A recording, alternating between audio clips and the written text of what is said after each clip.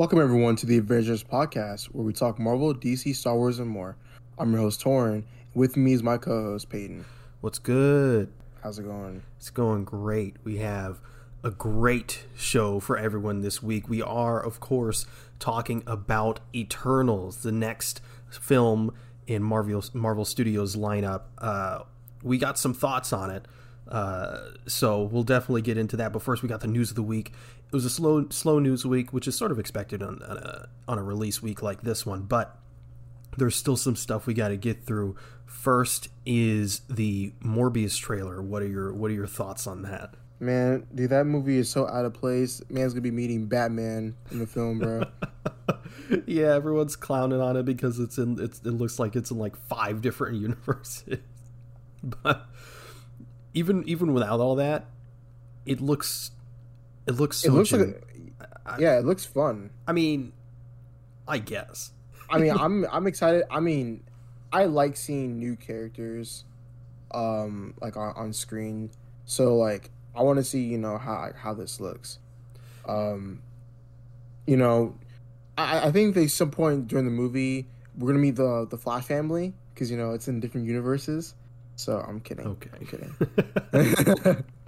But I'm looking forward to it. I don't think it's gonna be good because I have my expectations low, but I want to see like how this looks. Yeah, I'm not really a huge fan of Jared Leto, just generally. So, and also Morbius isn't really a character I care all that much about. Like Venom, you get in because it's Venom, but with this, it's like, and it also looks, as far as the visual tone, and it just looks, it's reminding me a lot of Venom 2018, and I don't know how I feel about that. But I think when this movie comes out, I think in January or something like that, I don't remember. Whenever this movie comes out, I don't think I'm going to be watching it in the theater. Maybe, I don't know. It depends what reviews say. If it's like it has this huge connection with the MCU or whatever, like how Venom 2 did, which sort of was like, okay, I'll see Venom 2 then, fine. Then maybe I'll see it, but as far as like all these different universes thing goes, I have a little bit of a theory. It sort of falls flat in a couple areas, but like everyone's saying, okay, well there's evidence that takes place in the Venom universe, there's evidence that takes place in the MCU, the Raimi universe, its own whatever. I think this movie is going to take place firmly in the Amazing Spider-Man universe for a couple reasons. So everyone has seen, I think at this point, there is an Oscorp building, and not the Oscorp building that we saw in the Amazing Spider-Man movies, but it uses the exact same logo. That's clue number one, because the Raimi universe doesn't use that logo, and to our knowledge so far in the MCU, Oscorp doesn't even exist, and if it does exist, it's not in New York or whatever. So there's that. He says, I think it was in the trailer, I think it was at the end of the trailer, where he makes that joke about being Venom. Yeah. So it would then be like, okay, well, it takes place in the Venom universe. But I would say to that, who's to say that Venom takes place in its own universe? I still think Venom takes place in the Amazing Spider-Man universe. There's nothing really saying that it can't. Now, people have brought up the Daily Bugle logo, but to my knowledge, correct me if I'm wrong, we haven't even seen the Daily Bugle logo in the Amazing Spider-Man universe. And even then, it's like, people are like, well, it's the one from the Raimi trilogy, but the one the Raimi trilogy uses is just what it looks like in the comics. Yeah. So I don't think that argument really holds much bearing. So I think the only thing that throws a wrench into this being in the Amazing Spider-Man universe is 2 things. One, Adrian Toomes, obviously.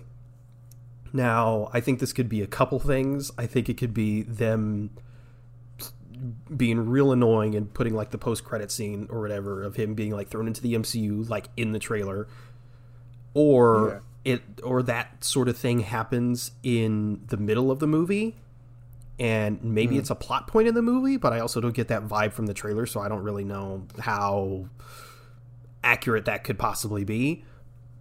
But it could also be, and I think this one's the least likely, is that it's sort of like the Flash, and that is a different Adrian Toomes, like his doppelganger or something.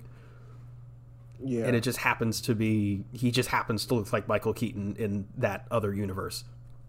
So I think that's possible too. And the other thing that throws a wrench in it is the Raimi Spider-Man picture from the PS4 game on the wall, which I thought from the first trailer they'd be like, ah, shit, we fucked that up, and they'd fix. But nope. So I guess they're sticking to their guns with that. So I think that's just Sony being Sony. Mm-hmm. Or Spider-Man obviously exists in this universe. Or maybe Spider-Man's still like, I don't know, I don't want to say a myth, but sort of like Batman, how no one really knows what Batman looks like. So yeah, but they have a rough idea, and so maybe in that universe they're like, maybe he looks like this, and he just happens to look like the Raimi Spider-Man. I don't know. This movie so far looks all over the place, but there's a low level of excitement for me in there to see this movie. And that's fair to say, because like I feel like with this movie and like a bunch of other movies, they've been like delayed so much that like the hype for it just got like, you know, has gone down. I mean, even so, like with it being like part of Sony, Sony is not very reputable for making, you know, I'm not saying like the best movies, but like they have known to like fumble the bag on like a lot of the movies, especially within like their own like Spider-Man type universes, right? Yeah. So with that, I'm gonna bring up this example, the New Mutants, right? Everyone was kind of excited for the New Mutants, but that movie just kept getting delayed like 7 times. The hype for that movie was so weird. When it was initially announced, people were like, okay, I guess, sure. But then it got delayed, and then it got delayed to the point where it's like people were like, oh, we really want to see this movie, and people were really excited. And then it got delayed even more to the point where people stopped caring again. Yeah, and then like they were like released like a trailer, and like a few TV spots of like the movie, and then like the hype train like kind of went back up a little bit, and then like it fell flat like again once it like officially got released. Yeah, they really done that wrong. So that's kind of like the thing with like, you know, Morbius at this moment in time, because it was supposed to release like like in 2019, right? It might have been early 2020, but I don't know for sure. Around there. It was supposed to release before Venom 2. Yeah, it has been delayed a few times before that. So that's kind of why like that's where it's at right now with the hype. But like I said, I like Jared Leto. I think he's a good actor. So it's always a surprise to see like what he brings to the table and like in his movies. I think he's a fine actor. I just don't like him. You don't like him as a person, or like what? A little bit, yeah. I don't know, I've heard some things about Jared Leto, but we'll get to that another day. Fine. I'm sure he's fine. I don't like him. So other than that, we have a little quick fire news here. No Way Home seems like it has an official runtime of 2 hours and 39 minutes. W. Should it be longer? Maybe, but still a W. Super long movie, longest Spider-Man movie to date. We also have the Obi-Wan trailer is apparently going to come on Disney Plus Day next week, which we'll definitely get into if that's the case. I mean, we're going to get into almost everything Marvel, Star Wars, whatever the case may be, on Disney Plus Day next week, so don't worry about that. Superman and Lois Season 2 will premiere January 11th, and Superman and Lois will also serve as a lead-in for the Naomi series on the CW. Have you seen the little teaser for Naomi? No. Honestly, it looked kind of interesting. Like, I remember it was announced, I was like, why do I care about this? Like, it was a DC character, and I was like, okay, sure, whatever. But then they showed the teaser at DC Fandom, and I was like, this could actually be something cool. I'm actually kind of excited for it. I'll probably do the classic watch 3 episodes, see if I'm feeling it, and if I don't, I'll drop it. Let me see. I'm looking at her powers. Oh, I've researched her before. Yeah, she does like, you know, some energy blast from her hands and everything like that. Yeah, How old is this actress? What the hell? Teaser was 10? Like a teaser. Like it was nothing, but it kind of intrigued me. I was like, this actually seems like a cool premise. All right, well, we'll see how this looks because the actress looks like she's like 9. I don't think in the teaser she looked like 9. But are you looking at the poster?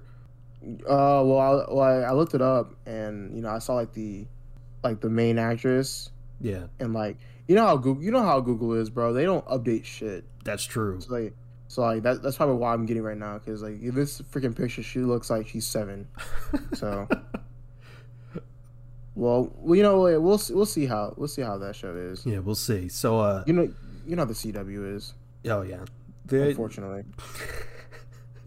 I mean, hopefully they step up their game after The Flash gets delayed for, what, 4 months after the crossover? I mean, look, if it makes the season better, then that's a W, I guess. But at the same time, I thought the pandemic would help them with season 7, and it did not, if anything.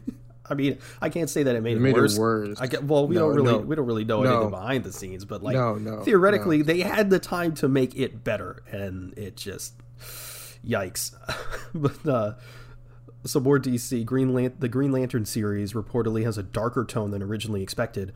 Apparently, it's being confirmed to the recent Watchmen series, which, if that's the case, I mean, we'll be in for a treat with this Green Lantern series. Bro, you know how much I love Watchmen, bro. You do be loving Watchmen. Bro, that just... I'm screaming without the S. All right? So... a little bit more Star Wars news. Lucasfilm might be fast-tracking a film based on the Old Republic era for a 2023 release. And with that, because they're planning or fast-tracking that Old Republic movie, it seems that Patty Jenkins' Rogue Squadron movie might get pushed back a year. And this actually makes a lot of sense, even if the Old Republic thing wasn't happening. Patty Jenkins seems to be busy also working on Wonder Woman 3. She's also working on an Amazon series that she's producing. So she's got a lot on her plate. So it makes sense that the Rogue Squadron movie might get pushed back a year. But this Old Republic movie? Hello? Yes, please? Yes. I'm not one of those people that was like fiending for an Old Republic movie. Like, this needs to happen. But not something I'm going to complain about. To see that stuff in live action, sign me up. Facts. So we got some more Marvel news. It's rumored that Moon Knight's production designer, Stefania Sela, I'm not sure how to pronounce her last name, but she has joined the Blade movie. So makes a lot of sense. Makes a lot of sense, right? I mean, Moon Knight and Blade. Apparently, it's rumored Blade might show up in Moon Knight if she's gonna be the production designer on both. I mean, that cohesiveness, and we're gonna be talking about Blade later, if you know what I mean. I was about to say it, but you beat me to it. So, yeah, that's exciting. Especially, I mean, if we get a Moon Knight teaser on Disney Plus Day, like you said earlier, I'm going to be screaming without the S. Because along with that, Gael Garcia Bernal has been cast as the lead for Marvel's Werewolf by Night Halloween special for Disney Plus, which it's either releasing October of next year or 2023. I don't think we know yet, but I think it's next year. But if you're unfamiliar with Gael Garcia Bernal, he was the main skeleton, I think his name was Hector, in Coco. Okay. So he's cool. I mean, I imagine this special is going to be like a one-off. I don't know if I'll expect him to be seeing him in like an Avengers movie, but I don't know how Marvel operates. Maybe. We'll see how that goes. I hope for this Halloween special they really delve into like the actual horror aspect, because apparently we're getting some like, it's like Doctor Strange and the Multiverse of Madness. This is supposed to be sort of a scary film. I don't know how much I believe that. I know they got Sam Raimi, but like, I feel like they can only go so far, especially with the movies, which and Doctor Strange Multiverse of Madness. I mean, I imagine that's going to be imperative to see on the grand scheme of things for the MCU. But this one, I imagine for some that people could probably skip, I feel like they can go all out, especially on a streaming service where they don't have to abide by any rules other than their own. So that's exciting. Last piece of Marvel news, and then we'll get into the good. The production on Black Panther: Wakanda Forever has been delayed indefinitely. This is because Letitia Wright's injury that she sustained earlier in the year, that she had to halt filming on her scenes, but production continued because obviously not everything in the movie is with her, so they could continue with those shots. And so apparently they've wrapped on all of those, and all they need is Letitia Wright's stuff. And of course, she's injured, so now they have to halt production until she can resume filming, which apparently is looking to start in early 2022. They're looking, I think January is the ideal date for them. But luckily, the movie, along with all those other MCU movies, got shifted and they got delayed. So this might not be that much of an issue in the grand scheme of things. Hopefully it doesn't get delayed again. But yeah. Been delayed indefinitely, which doesn't mean forever. So For sure. A lot of people seem to think. But yeah, that's the news. So you know what it's time for?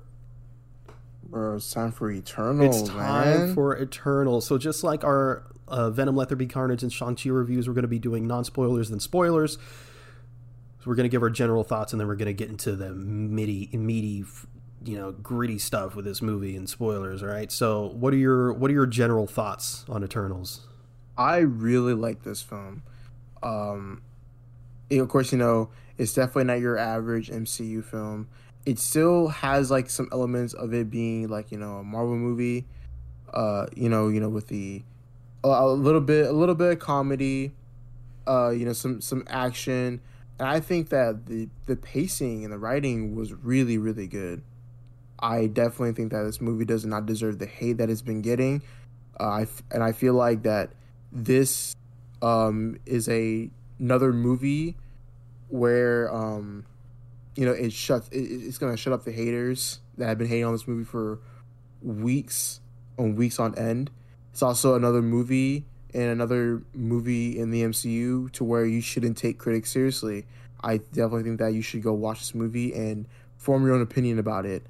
And I seem to on other social medias, I see that a lot of other people are liking this movie just as much as I am. So I'm glad that this movie is getting the much deserved appreciation that it's getting right now.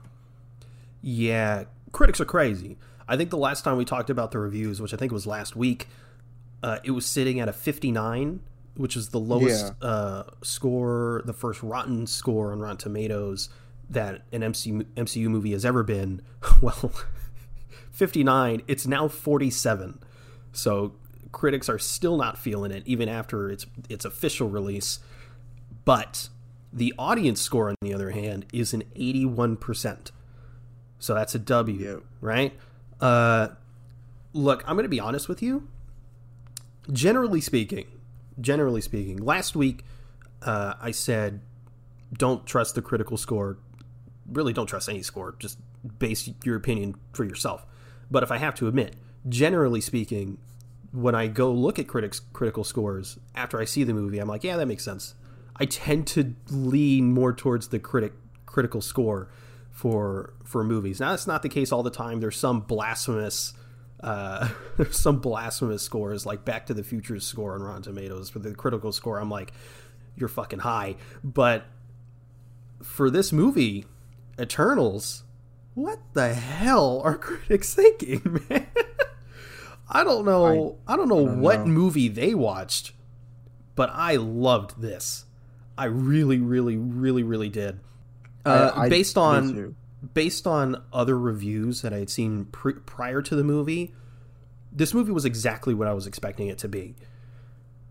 And it didn't disappoint. Now, this movie is definitely not for everyone. I can see how many could find the movie boring, especially if they're expecting a normal MCU movie. If you've seen a lot of reviews that say it's just people standing around and talking, yeah, that's pretty much that's a lot. That's the bulk of the movie, but that's also the best part about it. The weakest part of this movie, and it almost sounds like a slight, but really it isn't, is the action. But that's not a bad thing. Yeah, for sure. The final sequence is very grand and very good, mind you. But like everything before that is, I don't want to say generic, but it's you're not going to be on the edge of your seat with a lot of these fights. You know what I mean? Yeah, But that's not what the movie is. It's a character study. It's for sure. it's putting these dilemmas in your lap and having you question who's in the right. Which, oh, I love that so much. And if you need to know anything about me with movies, I love dialogue. I love dialogue is like some of my favorite things. Which is one of my favorite things in movies in general. I love it so much. Maybe that has something to do with my love for voice acting. I don't know. But dialogue is like, I'll take that over action any day. So maybe I'm biased. I don't know. But I'm not an action man. I'm a dialogue man. And this movie had a lot of dialogue and little action. Does that mean I don't like action? No. I love action when it makes sense, and I love action when it's good. But, yeah, so I love this movie. I need to see it again, maybe even a third time, to give a really fully formed opinion and a fully formed score. But for right now, I'm giving it an 8 out of 10, maybe an 8.5. Yeah. What about you? Yeah, after watching the movie twice, I saw it on Friday and Saturday yesterday. I'm gonna give this movie like an 8.5 to a 9. I really love this film. I love, like, just like you said, I love the moral dilemmas that you just get pushed onto with the characters. It's really, really intriguing, and knowing that even though that these are, supposed to, like, in myth, like, these are godlike beings being dealt with, like, human emotions and like human complexities. It really gives you a perspective of like, dang, like this is like what they had to go through as well. And not only that, like, of course, this is directed by Chloe Zhao. The cinematography is just Gorgeous. like, yes, it is gorgeous. It is astonishing. This is probably maybe the best cinematography in the MCU. So far, yeah. Yeah, definitely. I would definitely think so. And it's one of those things where, like, I think this is like the Marvel movie that has used like the least amount of CGI, right? I mean, I thought so at first because, like, I mean that final section. Oh, that's true. Yeah, the final battle. Yeah, that's a lot. Well, okay. I'm gonna say this. Their powers are relatively simplistic. So I guess there's not a lot of CGI there. It's not like anyone has like Iron Man armor where the entire character is CG. Yeah. I'm gonna say this: a lot of the suits and a lot of like those are practical. A lot of the suits. A lot of on-set locations.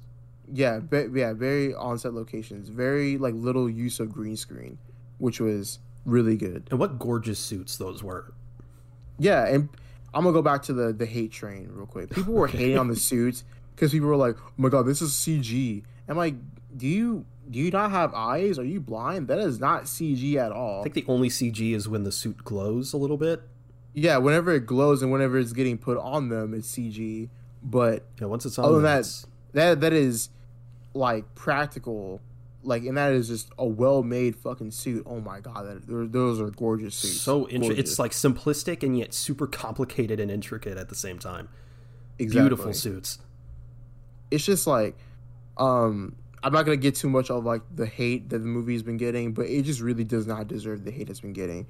A lot of these toxic fans and stans or whatever, they've been just like rattling this movie for weeks, and I just don't understand. Like, I don't understand why this movie, out of all movies, I find it kind of weird. I won't get into that, but I just find it very strange. I mean, not even like I said, I'm not gonna get into why I feel like people are hating on this movie, but still, it's just like, come on, dude. Like, you can do better. But overall, I would suggest this movie. like I said, for the rating, it is a 8.5 to 9 out of 10 for me. I would think that this is a high low tier to a low high tier Marvel movie for me. That's how I would rank it. In like It's top 10 for me personally. Top 10 is good. Top 10 is good so far, but also good. Black Widow when it came out was top 10, and that got pushed way down because of just other stuff that came after it. Yeah, for sure.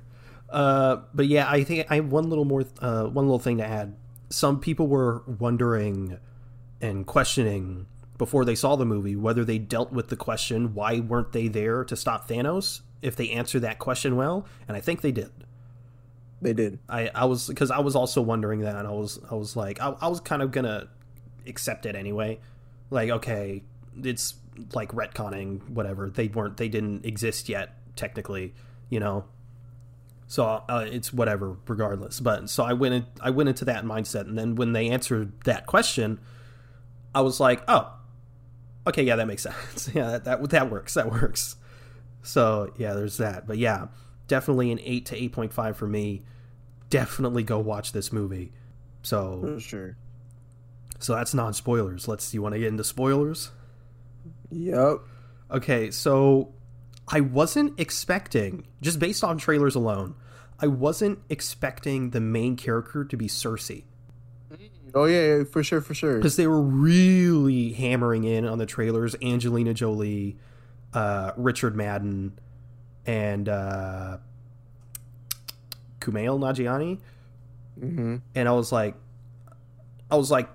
cool, whatever. But when I was watching the movie, I was like, oh, Cersei is like, it's her story, really. Yeah. Yeah, I assumed it was going to be focused on Angelina Jolie, like Icarus, especially since he's like, seems like the Superman character or whatever.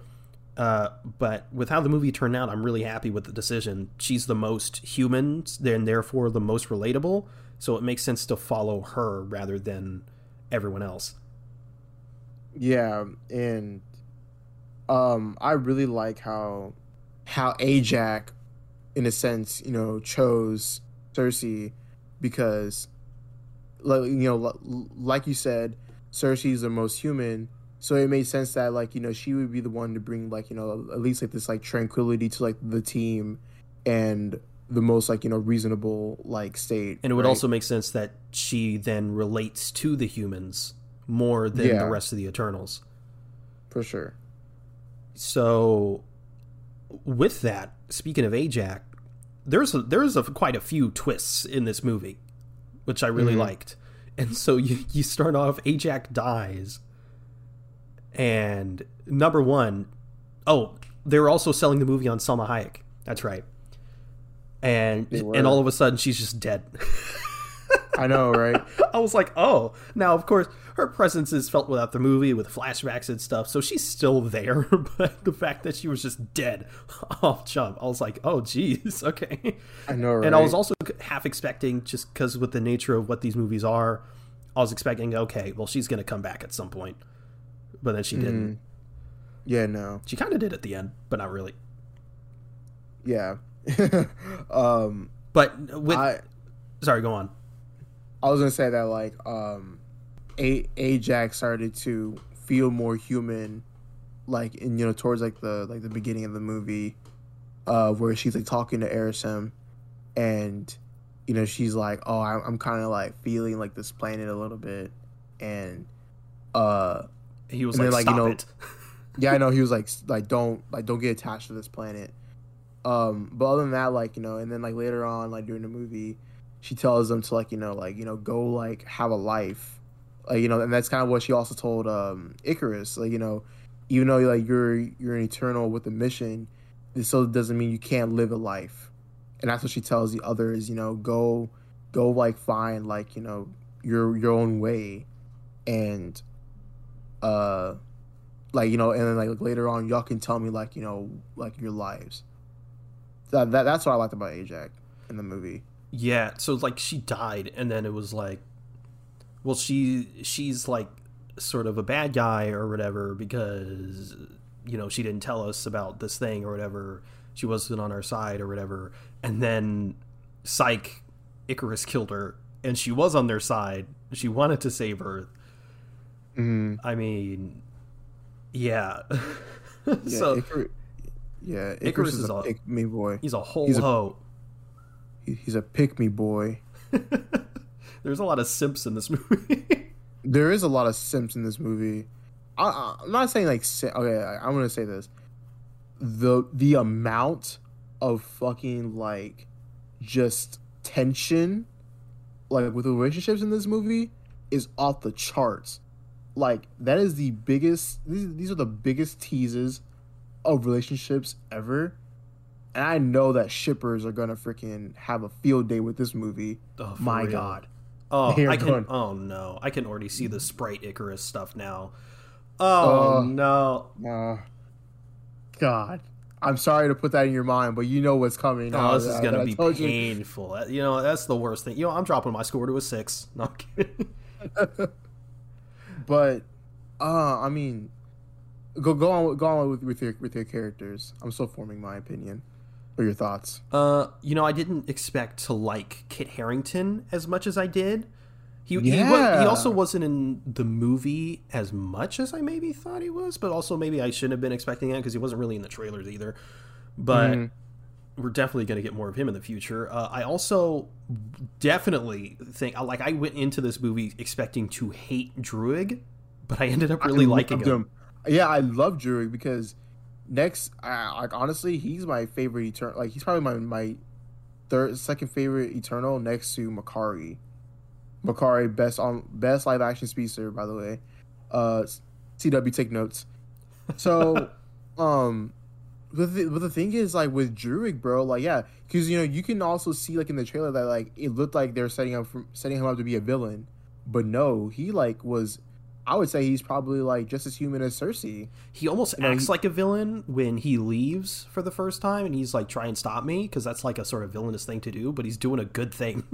Yeah, he is doing a good thing, and I liked how, you know, he wants to interfere. He doesn't want people to just like kill themselves like all the time. And it's like why why get on this planet just like like let them die when you're protecting them, right? It's like that's a good dilemma that I like to see. And like yeah, I really love Jurik in this movie. I loved him a lot. Agreed.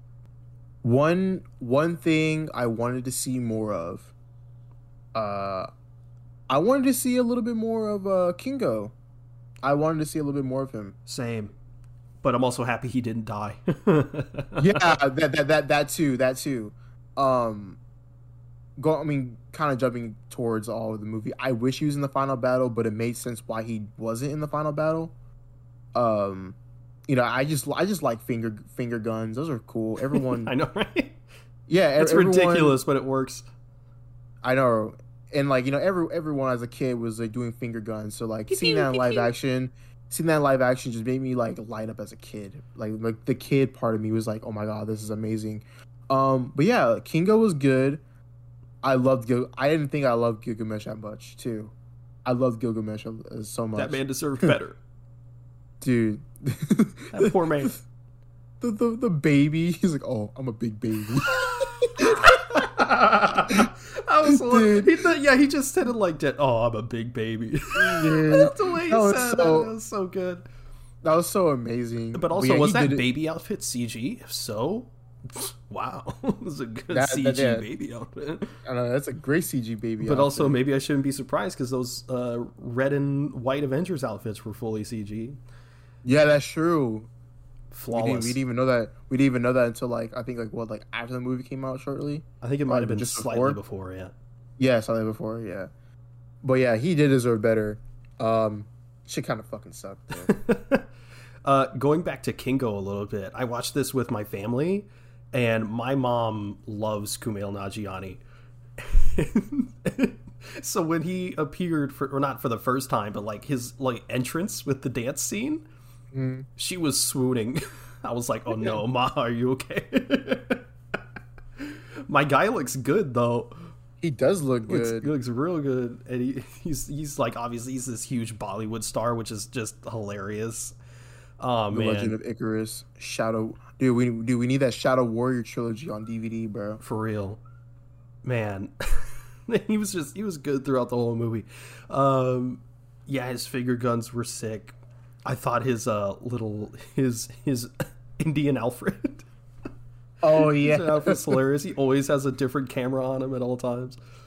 Oh man, is it bad that like because like I'm like a film student who's like studying like cinematography and all that stuff. When Sprite broke his camera, that made me freaking just my heart shattered. No, that made me cringe a little bit. Yeah, I'm not even a film major. I was like, oh. I was like, dude, come on, bro. I like let's see. I also did want to see a little bit more of Athena. I wanted to see a little bit more of her, more like action between her. It was nice that like at one point she was kind of like like an antagonist of the team at one point. With her like Mad Weary, that was pretty cool to see. And then like Gilgamesh just like freaking just slams her into the ground. It's one of the funny scenes. He just goes, just knocks her in the ground. I know, but I also wanted to see like, I mean, I guess kind of like a backstory, but a little bit more of the explanation of like Mad Weary. I wanted like a little bit more of that, but I think it's good for what we got. No, I think that was explained pretty well because obviously she has dormant memories of her past life, and something went wrong, I guess, with her emergence on that planet. So she kept some of those dormant memories. I think that made sense. Yeah. Okay. Yeah. Okay. Who's your least favorite Eternal? Sprite. Yeah, I was thinking that too. It's Sprite. Leprechaun looking at. Bro, she was mad that freaking Cersei was getting dicked down by Icarus. She really was though. Oh man, I mean, like, yeah, I'm like, it's got to be tough that you're like permanently a kid, but also like slow your roll there. But like, yeah, and freaking she was over here trying to give somebody a case, bro, in the beginning of the movie. No, he's like.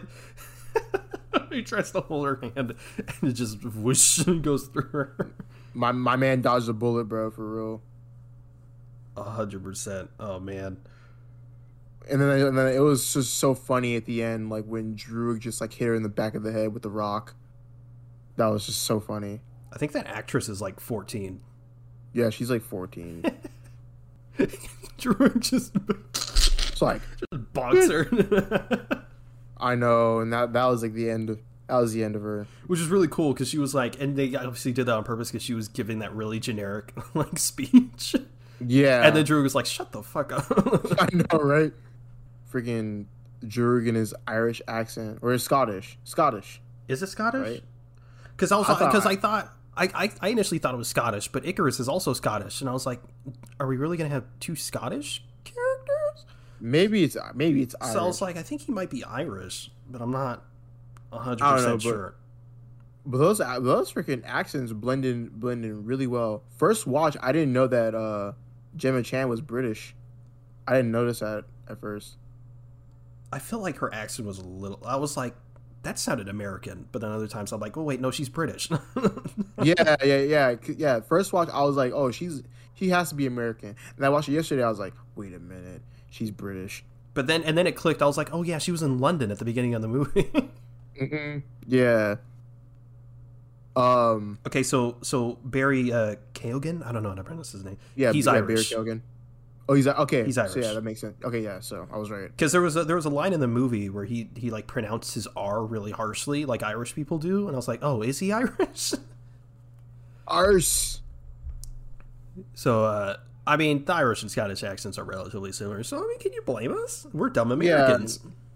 I know, right? We can't tell accents. The only accents we can distinguish is like New York and like Southern. True. or like freaking like Californian. Or Californian or like Baltimore accents. People in Baltimore be speaking cursive, bro. Or Wisconsin. But also one person I was intrigued in seeing. I did want to see a little bit more of Phastos. I like seeing Phastos a lot. Yes, Phastos was Phastos was really cool, especially at the end of the movie. I was like, where he like really uses his tech. I was like, that's I freaking know. sick. I know. He's like, oh no, Icarus, you're not going anywhere. I also loved how he's gay and they didn't make it a big deal. Okay, buddy, listen here. I'm just kidding. Well, no, because that's like the ideal way to do it, right? Because it's like if you overdo it, then it sort of feels like, okay, you're just trying to get brownie points. Yeah. Like, look at us, we have a gay character, but obviously you can't underdo it because then it feels like, okay, well you're just kind of doing this for no reason. It's a really fine line to cross because you either do it too much or you do it too little. Like some people think Avengers Endgame did it too little with Joe Russo's little cameo, but this one hit the sweet spot. He's there, he's gay. Okay, move on. Yeah. I think that like, yeah, him, Phastos and Kingo were like, it was a great amount of like comedic relief, with like him and his son and everything like that. With the Phastos son, that was funny. I like that a lot. Yeah. Dad, can we go to space one day? Maybe you get your learner's permit. I told my brother, I was like, that kid's gonna remember that. He's gonna get his learner's permit. He's gonna be like, hey Dad, it's time. Also, the scene with like his kid and Thena, she like almost like cuts him. Yeah, he drops like he like chokes on his pizza and like he's like, oh my god. That made the whole entire theater laugh. Also, the scenes I love the most, Makkari. Dude, bro, they were so good. I wish we got more. Dude, like. And the thing is, bro, like, it made me excited because she was whooping ass, bro. She was doing her thing. She really was. Why is the speedsters always like the highlight of these? Because they're speedsters, and they're not. They always have the coolest scenes. Yeah, exactly. And like, that's the thing, like with like Makkari now is that like, I mean, of course, we've gotten like a little bit of like speedsters going fast. But like, yeah, that's how people want the standard to be for speedsters. Like, we don't want slow-mo scenes anymore. We want them to see them going fast. But I mean, I'd love a mixture of both. I love the slow-mo scenes. They can be really cool, especially when they're like sort of like dodging things like bullets or whatever. Slow-mo, yeah, awesome. But yeah, like in this movie when she's just fighting, seeing like just I don't even know how to describe it because it follows her, but you never feel lost. Like, or dizzy or whatever. I don't know how they did it, but really great tracking. Really great incredible, truly incredible speedster scenes, and also very unique. Yeah, they are very unique. We've never seen a speedster scene like that in live action. And like, yeah, it's crazy because like, usually not even usually, most of the time speedsters get freaking just nerfed completely, and I feel like they did the Makkari really, really well because like she wasn't nerfed at all. She like, she did her thing when like saving people, and she like held up a really, really good fight against Icarus. So that's what was really intriguing about this, about Makkari and like the speedsters going forward in live action. I also loved how the MCU did evil Superman better than DC. Oh yeah, true. And he wasn't even all that evil, which also makes sense for evil Superman. Like he was an antagonist. He wasn't like straight up evil though. Yeah, I know. Speaking of villains, I also loved how Crow wasn't the villain. Like, I went into this expecting, like, okay, the Eternals are going to get together because they haven't seen each other in a while, and then there's all these deviants, and then there's this one deviant, he's the most powerful deviant, and they got to fight this powerful deviant that has, I don't know, is super powerful for some reason, and they all get together, and then they all have a happy time, and then... But no, yeah. Crow was definitely an antagonist, a bit more so than Icarus. I don't know. He was cool, and he was there when he needed to be. He didn't overstay his welcome. Maybe he died a bit too easily. That's true. I think his death was pretty cool though. He just got sliced like fucking Fruit Ninja. Yeah. But like, yeah, I liked I liked his look, and I liked like the way like he started becoming like more human like. It kind of reminded me of like Ultron in a way. Yeah. It's like, oh, like these memories. Actually, Ugh. I literally heard someone say that in the theater. Like I was sitting down and when he was transformed, someone was like, "It's kind of like Ultron." Yeah, it's cool though. I like seeing stuff like that. It's like, oh, like they're all kind of like groggy and they're like starting to like form like a mind, and it's like all these memories and all that stuff. And it was like pretty cool. It has like he had a little monologue. It's like, you are no like heroes, Eternals. Like, y'all killed my kind. Blah blah blah. Crow, I still can't believe it. played I by can't believe that freaking. Bill What? Skarsgård. Yes, thank you. Holy crap! Holy shit! Because I saw Bill Skarsgård in the credits. I was like, who did he play? Who did he play? Yeah, that man's Crow. We actually reported a couple weeks ago that it might be Dan Stevens, but nah, it's Bill Skarsgård, which is a great choice. Oh, okay. I was like, oh, okay. Thank you. That was gonna freaking wreck me. You want to talk about those post credit scenes? No. Oh, not yet. I have a. well, I will. All right. So No. at the end- I have a couple more. I have a couple more notes here. A couple more notes. That sex scene. Yeah, we're very very close to seeing Gemma Chan's breasts. But like the internet sort of made this like out to be like this big polarizing thing. I know. Like, and this it is was the like, first MCU sex scene. Oh my god, this is like what are they doing? But it was like nothing. I was like, oh, that's it. oh my god, my kids are gonna watch this.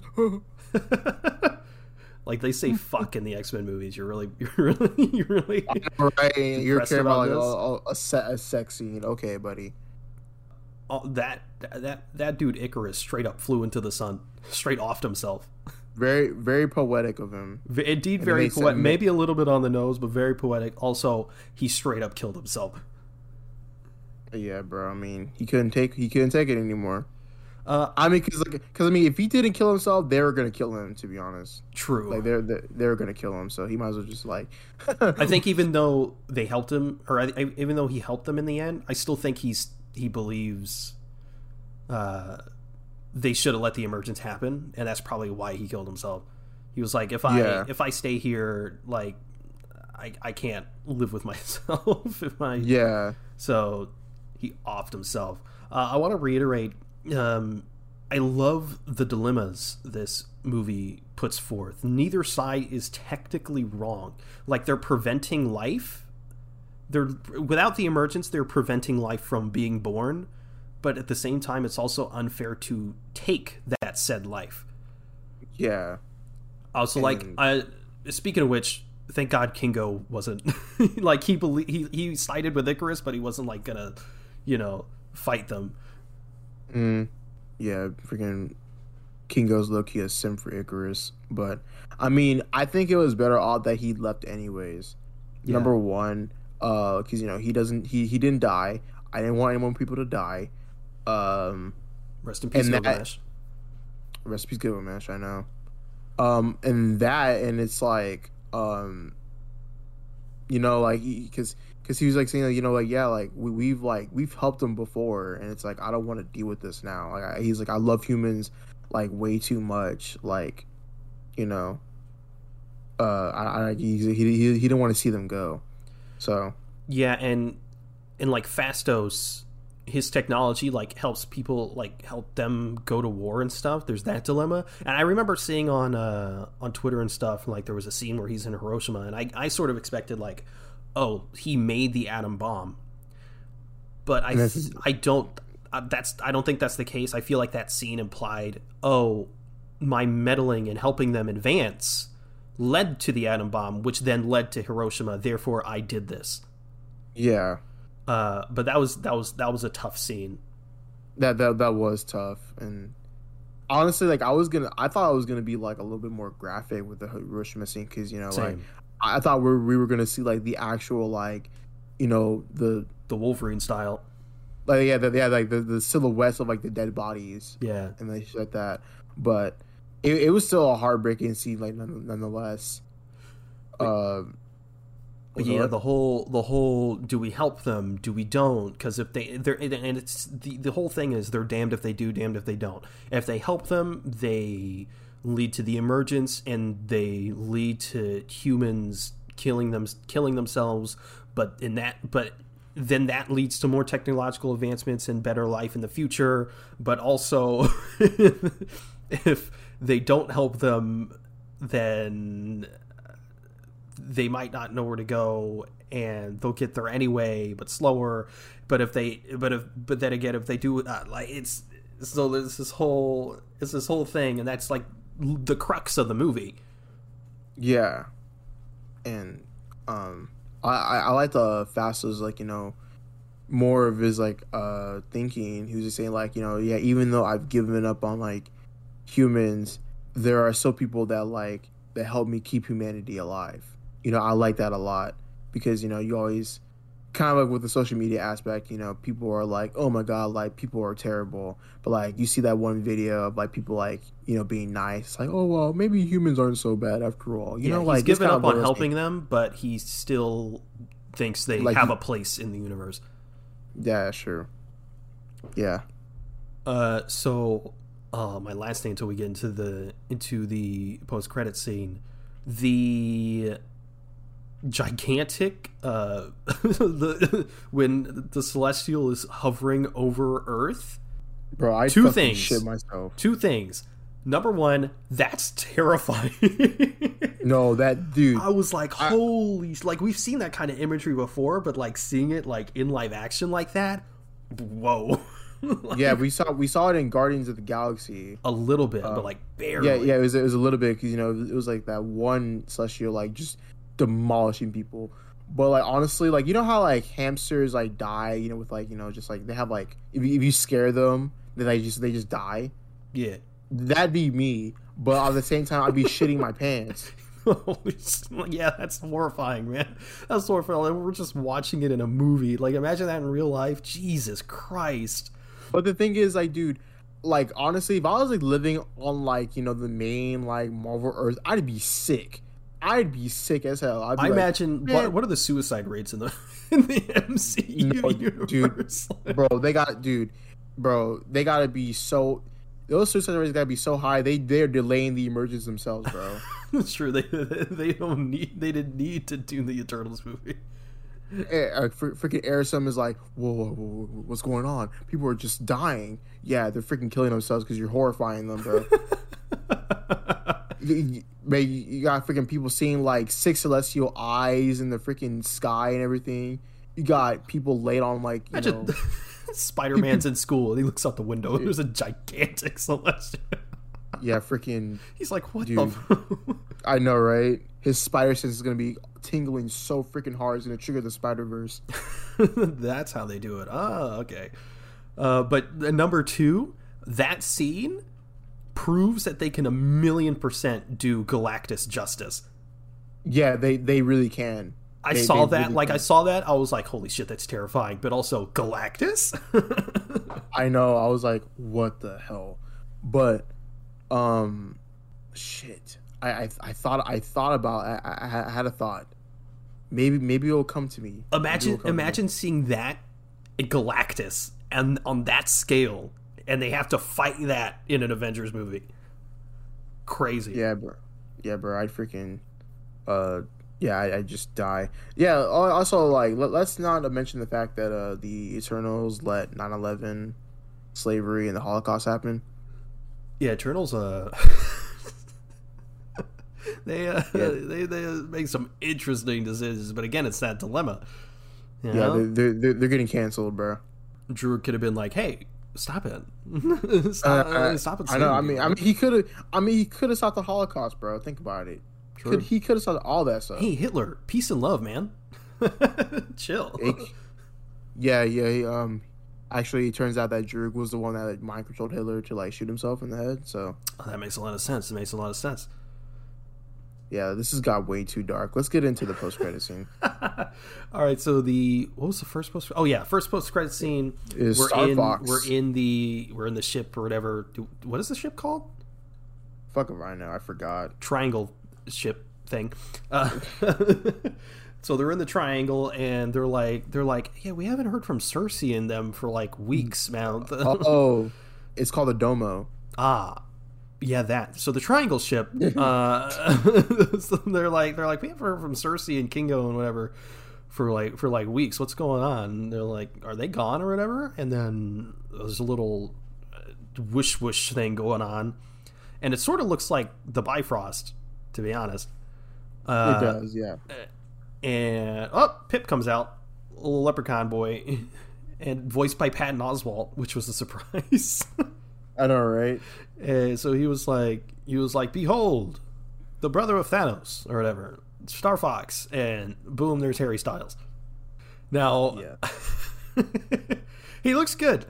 Our friend Angelica was texting me, and she's a big Harry Styles fan. She was like, oh my god, how'd Harry Styles look? Was he as fine as he always is?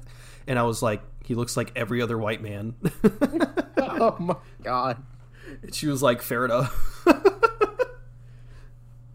But yeah, it's always weird seeing. I don't really hear Harry Styles' voice that often, but it was kind of weird hearing it with like an American accent. It's like, well, nice to meet your acquaintance. I'm like, was he American? I thought he was British. No. Well, he is British in real life, but no, I mean Star Fox. I thought he had a British accent. No, are you sure? It was American. Yes, I remember. Are you sure? I saw it for twice. Are you sure? It's pretty fresh in my mind, bro. Yeah, but like, you're wrong though. Are you sure? I'm pretty sure he popped out of that portal and he was like, hello, Eternals. How are you? Shut up, dude. What is wrong with you? Hello, it's me, brother of Thanos. No. My name's, you can call me Aris. No. But people call me Star Fox. What are you talking about? Shut up. You know, on Earth they call me Harry Styles. I sing the Watermelon Sugar. Have you heard that song? Shut up, dude. You're dumb. His suit looked accurate. Still looks really good. Maybe they should have spent more time on that Pip model. Yeah, it was pretty jarring. Mm-hmm. It definitely looked out of place. Looked like I was watching a World of Warcraft cutscene. Looked like I was watching a Lord of the Rings deleted scene. But yeah, it's pretty much. So yeah, but Star Fox was like, yeah, they're gone or whatever, and I'm gonna help or whatever. So I assume that was like set up for Eternals 2, right? Yeah. I hope we get that. I hope these critical reviews don't deter Marvel Studios from, number one, making more of Eternals movies, but number two, doing different things.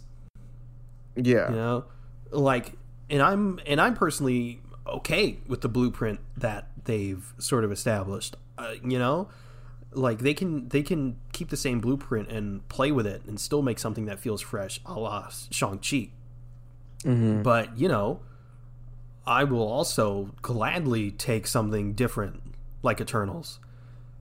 Yeah. I really hope it doesn't deter them, man. I think Feige's smarter than that. And at the end of the day, I think Disney cares about the monetary stuff from these movies, and Feige cares about the audience. And I think Feige sees the audience reception to this and be like, okay, we're good. We're good. Let's make more. Yeah. But that second post-credit scene, though? Yes. I had the question on Friday when I watched. I was like, what the fuck happened to Kit Harington's character? Like, I thought we were going to freaking see him in action. Yeah, I remember when he was cast. It was Kit Harington cast as Black Knight in Eternals. Yeah. And I was like, oh, we're going to see Black Knight. But now it's just Kit Harington. No. It's like, nah, we didn't see that. But that also makes a lot of sense because the movie should focus on the Eternals and whatnot. Yeah, and then, you know, they had that freaking, like little, like, ball buster scene. He's like, oh, you know, my family history is kind of complicated, you know. And then, like, Cersei gets freaking taken away by that horrifying look of the Celestial. But I'm excited to see Black Knight in the future. Definitely. That sword looks sick. The little, I don't even know what even to call it, on the little, like, venom looking thing on the sword. You know what it reminds me of? Yeah, that reminded me of the symbiote thing. But I have a video to show you what that looks like. I don't remember. I don't remember like what it's called. It's like this like a like this element type thing that I saw in like physics class. But I'll show you what it looks like. That reminds me of. But the sword looks cool. I like the little writing. It says death is my reward. That sounds pretty interesting. Who's he talking to? Because he was like, I know, but I have to try or whatever. I think he's just like touching the sword because there's I think I'm not familiar with Black Knight, so that's obvious. I don't. Yeah, I'm not too familiar of it as maybe well. There's like a spirit in the sword or something, and he's talking to the spirit in the sword. Because I think it is a generational thing. Yeah, because something about the more he kills, the more it fucks up his mind or something like that. Because like I know like I got him confused. I got him confused with Blackheart because Blackheart's an actual character in the comics. But I forgot his origin story because I literally like saw it like the other day. I don't know. I'll do research on it. Whatever. So he goes and he to touch the sword, and what do you know? You know who we hear on the side. Unfortunately, we don't get to see him, but we hear him. He says something like, "Are you sure you want to do that?" or whatever. And it's none other than Mahershala Ali's Blade. Oh man, dude. I was like, oh shit! I go over to my mom. I'm like tapping her on the shoulder. I was like, Mom, it's Blade. And she's like, Wesley Snipes, and I'm like, no. Oh man, but yeah, that was oh dude, that was so good. Until I didn't know until you told me about it. Yeah, you kind of spoiled me on that before I saw the movie, bro. I'm just kidding. Nah, it's all good. But that was cool. I like that a lot. My girlfriend was like, "Oh, like that's Blade." I was like, "Yeah, that's Blade," and she was like, "Oh my god." I wish we saw him. I wish we saw him too. It would be nice if. But also, if they're a ways away off. Well, I forgot this movie has been delayed and whatever. I was about to say, well, if they're shooting the Moon Knight series and if Blade's rumored to be in it, shouldn't they have his stuff ready? But this is filmed a while ago. Yeah. So like of course he was Blade for a while. It was just cool. Man, I'm so excited. He's gonna be so good. I also love how. I believe I could be remembering this wrong, but I'm pretty sure that Mahershala Ali actually went to Marvel Studios and was like, "Hey, can I be Blade?" Dude, that's freaking cool. Which is obviously a beautiful sign because if he's the one that's like, "Let's do Blade," I mean, oh man, I'm so excited for that. I know. And what's cool about Black Knight and Blade is that they kind of have like a history, like because Blade has like a history with like the Whitman. Well, like, see, now I'm wondering how they're gonna, because not only we're getting a Blade movie, a while ago it was rumored that we're gonna get a Black Knight series. So number one, I wonder what's gonna come first. I'm pretty sure Blade's gonna come first because there's already like a director and writers attached and stuff like that. So I think that's gonna come first. So I wonder if I think they'd have to do an origin for Blade, right? Even though the Blade movies exist, the general audience, especially now, I doubt is like, oh yeah, Blade, obviously his origin makes sense. Of course, a lot of people the earlier generation have seen Blade, and people reference those Blade movies as being one of the kickstarters of the MCU. So I know they a few, or I say at least half of the audience knows of Blade, his origin story in the trilogy back in the early 2000s. I'd say half has heard of Blade, but like a quarter has actually seen the movies. Yeah, okay. Yeah, that's fair. That's fair to say. I guess then they also have to introduce vampires into the MCU. There's a whole bunch they got to do. So I think that will probably be an origin story. But for the Black Knight series, that's probably going to be a Black Knight Blade team up, right? I mean, that seems like what this post-credit scene is teasing. Yeah, because, like I said, they have a history together. Indeed. So, I am excited because I'm not saying Blade is underused because everyone kind of knows about Blade, but Blade is just, I feel like he deserves, like, way more recognition than what he's been getting. 100%. I really, I feel like if people like aren't a big fan of like vampires or whatever, I feel like they would like Blade because like I feel like Blade like takes like vampire killing to like a different level. And Mahershala Ali is like one of the best actors around right now. He really is. He's done well in Luke Cage and like other movies like that too. He is very very like in some aspects he reminds me of like Tony Todd in some way. Like not sense about the voice. His voice is pretty good too. Like it's a very very deep voice, but he's like pretty intimidating, and he has like that tall figure to him, which gives him like a really nice nice thing to his character. If you're not familiar with Mahershala Ali, just look up some of his Blade. Let's look up some of his Luke Cage scenes. Dude's really good. Yeah, dude's a really really amazing actor. I'm gonna watch more of his movies too. But if you're also unfamiliar with Mahershala Ali, he was the Prowler in Into the Spider-Verse. Yes, that too. So before we end the podcast here, I got some stupid complaints that I've heard that I want to kind of address. Some dumb complaints are the movie is not funny enough, which is already stupid because the MCU gets criticized for being too quippy, and then this movie's release the gas a little bit on some of the quips, and all of a sudden it's not funny and it's boring. But at the same time, I've also seen people saying there's too many quips and it's too funny and it breaks the tension and whatnot, specifically from Kingo's character. But it's almost like, I don't know, he's the comic relief. I know, right? And that's like in most movies. So I mean, it's like you can't have both. It's either one or the other. Is it not funny or too funny? It's just one of those things that like these fans and these people, they're too predictable. They are way too predictable, bro. Like I already know what to expect, like when it comes to like Marvel movies, like just people not paying attention and like they're just spewing shit out of their ass, and their complaints are like just not valid at all. Like it angers me how people can be like stupid when it comes to like movies and just like not paying attention. Yeah, it's like obviously some things are subjective, but sometimes, I mean, some complaints are just like did you watch the movie? Yeah, it's so dumb.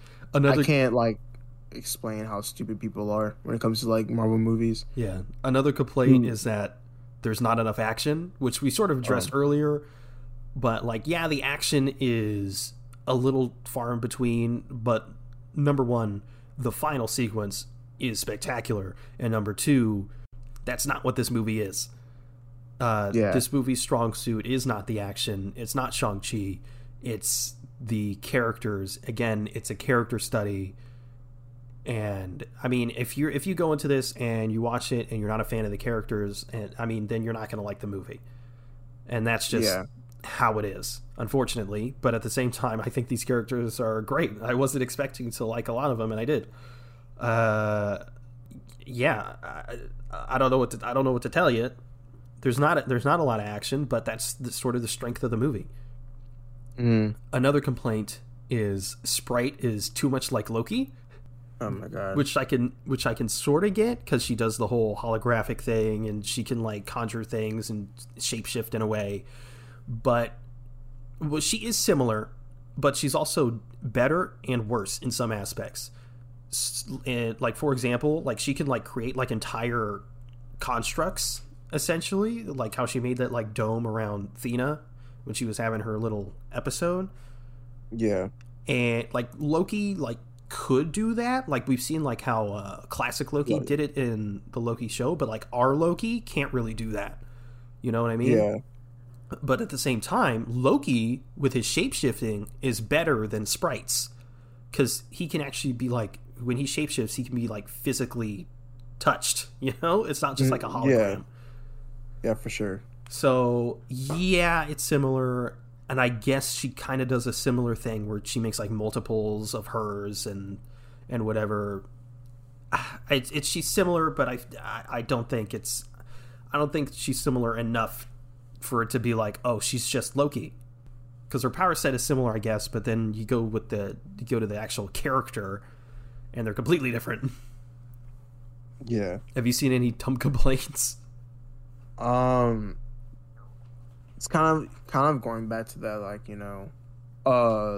Sprite or whatever, and someone was like, well, if Sprite was so concerned about, like, being older, why can't she just make herself older and say that way? And I'm like, you didn't pay attention, dummy. Literally like, answering the beginning of the movie. I know. It's like, people are so dumb. But I haven't heard too many dumb complaints yet. Well, I did see one comment. It was on Letterboxd saying how, like, there is no need for the deviant like to be in the movie because, like, he kind of had the same ideology as Icarus. And I was like, I mean, I don't think so, because I still feel like the deviant Crow is, like, still, like, he still needs to be in the movie because, he is a deviant. They're trying to stop all the deviants. And the fact that, like, they're supposed to share the same ideology because, like, the Eternals they're realizing that they're not good people in some ways. And, they are, like, killing off a kind because they're being told to. Right, so and then the Celestials, or the main Celestial, I keep forgetting her name. Harisham was like, yeah, we created them essentially with the same idea, but we made the mistake of allowing them to evolve. And then so they evolved past their main directive, and now they're their own being, essentially. Speaking of the deviants, they had a great design. They did have a great design. It reminds me of if you play, it kind of reminds me a little bit of, like, Monster Hunter a little bit. If you've seen Monster Hunter, I have not. It's a good game, but yeah, that's kind of reminds me of. I think the designs look really cool. They're, like, kind of like reflective, like green and red colors. They look nice. I was half expecting Crow to help the Eternals fight Icarus at the end. Yeah, because he like punch the shit out of Icarus. Yeah, and he also, like, presumably he wants to, stay on Earth or whatever, and live. But yeah, the Eternals were like, kill this guy. Yeah, I know, right?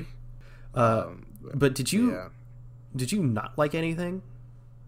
I feel like we didn't really get into that stuff we didn't like. I feel like Cersei. Cersei's definitely cheating. She cheating. She was cheating on Dane. She was cheating, dog, for real. Yeah. Yeah, she was cheating on Dane. I mean, I don't know. Like, I kind of understand. I mean, not to say cheating's bad. I'm just saying, in her feelings, I would understand that she still had feelings for Icarus because he just, like, left, right?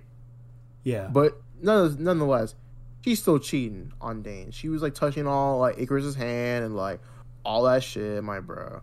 Like, Dane, you're better off just killing her, bro. Like, kill her. Take the sword and kill her. I'm kidding. But she's still cheating, though. Yeah, there was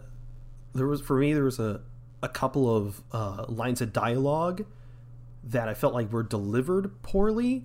One was from Gilgamesh and another was from Phastos. Like, it was in, like, sort of the middle of the film. Gilgamesh was talking to, it was either Cersei or Athena, and I don't know, it's just the way he said the line, I was like, I don't know about that one.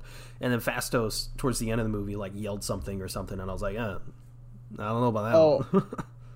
Oh yeah, I think it's like when he drags Icarus down and he's like, "Oh yeah, you're not going anywhere, boss." I was like, "Oh man," but the one thing I would like to say about one of the lines I liked with Phastos, he's like, "I've been waiting to clip your wings for a long time." Yeah, like, I love that. Nice. I like that line a lot. I was like, man, true. Like, going back to the poetic thing is so. That's good. Good lines. I mean, yeah, I don't really have anything much to dislike. Right. I mean, there's something. I mean, not to say that there will be things we won't dislike later on. Yeah, I imagine maybe on a few rewatches, maybe some things will stand out more. It's like, oh, maybe that could have been better and this and blah blah blah. But But for me, I can't truly say I like disliked anything. I mean, there are, of course, I said that I wanted to see more of certain characters with certain scenes. Other than that, like, you know, I can't really pinpoint anything that I would like to, you know. yeah, there wasn't anything I saw and I was like, that's not. That's not. Yeah, I know. Of course, you know, with these movies, some things are just going to be like a little jarring and, like, you know, it's going to catch us off guard. But that's not to truly say, you know, oh, this makes the movie bad. Oh, like, you know, that's not going to be like that at all. Yeah. So that's Eternals. Again, I thought it was great. Definitely worth your time. Definitely worth a watch. I'd give it an 8 to 8.5. Tor gives it an 8.5 to a 9 out of 10. Yeah, man. Don't listen to the critics. Hell, don't listen to the audience score. Make up your own mind. But it's definitely good. And if you're into the MCU like we are, you're probably gonna have to watch it anyway. So go see it. Yeah. Yeah. But that is the show. We'll next week we're gonna be talking about Disney Plus Day, and depending on what happens on Disney Plus Day, we're either gonna have a topic or we'll just talk about all the news from Disney Plus Day, a la DC Fandom. But yes, is that the show? It is. All right, well, thank you for listening to the Avengers podcast. If you want to follow us, we're at Avengers on Twitter. That's AVENGE Nerds, all one word. If you want to follow either one of us, you can reach me at @itzenith_ on Twitter. Where can they reach you? Quarantino on Twitter. All right, well, we have a Discord. If you'd like to join the conversation there, those will be linked in the show notes. You can also check our link tree for any additional links you may be interested in. You can also review the show in-app on Apple Podcasts. If you can leave 5 stars and a review, it would really help us out. Thanks again for listening to the Avengers podcast. We'll see you next week. Sounds good. See you later. You know, on a second thought, Eternals might be bottom 5. This is why The Amazing Spider-Man 2 is better than Far From Home. God damn it.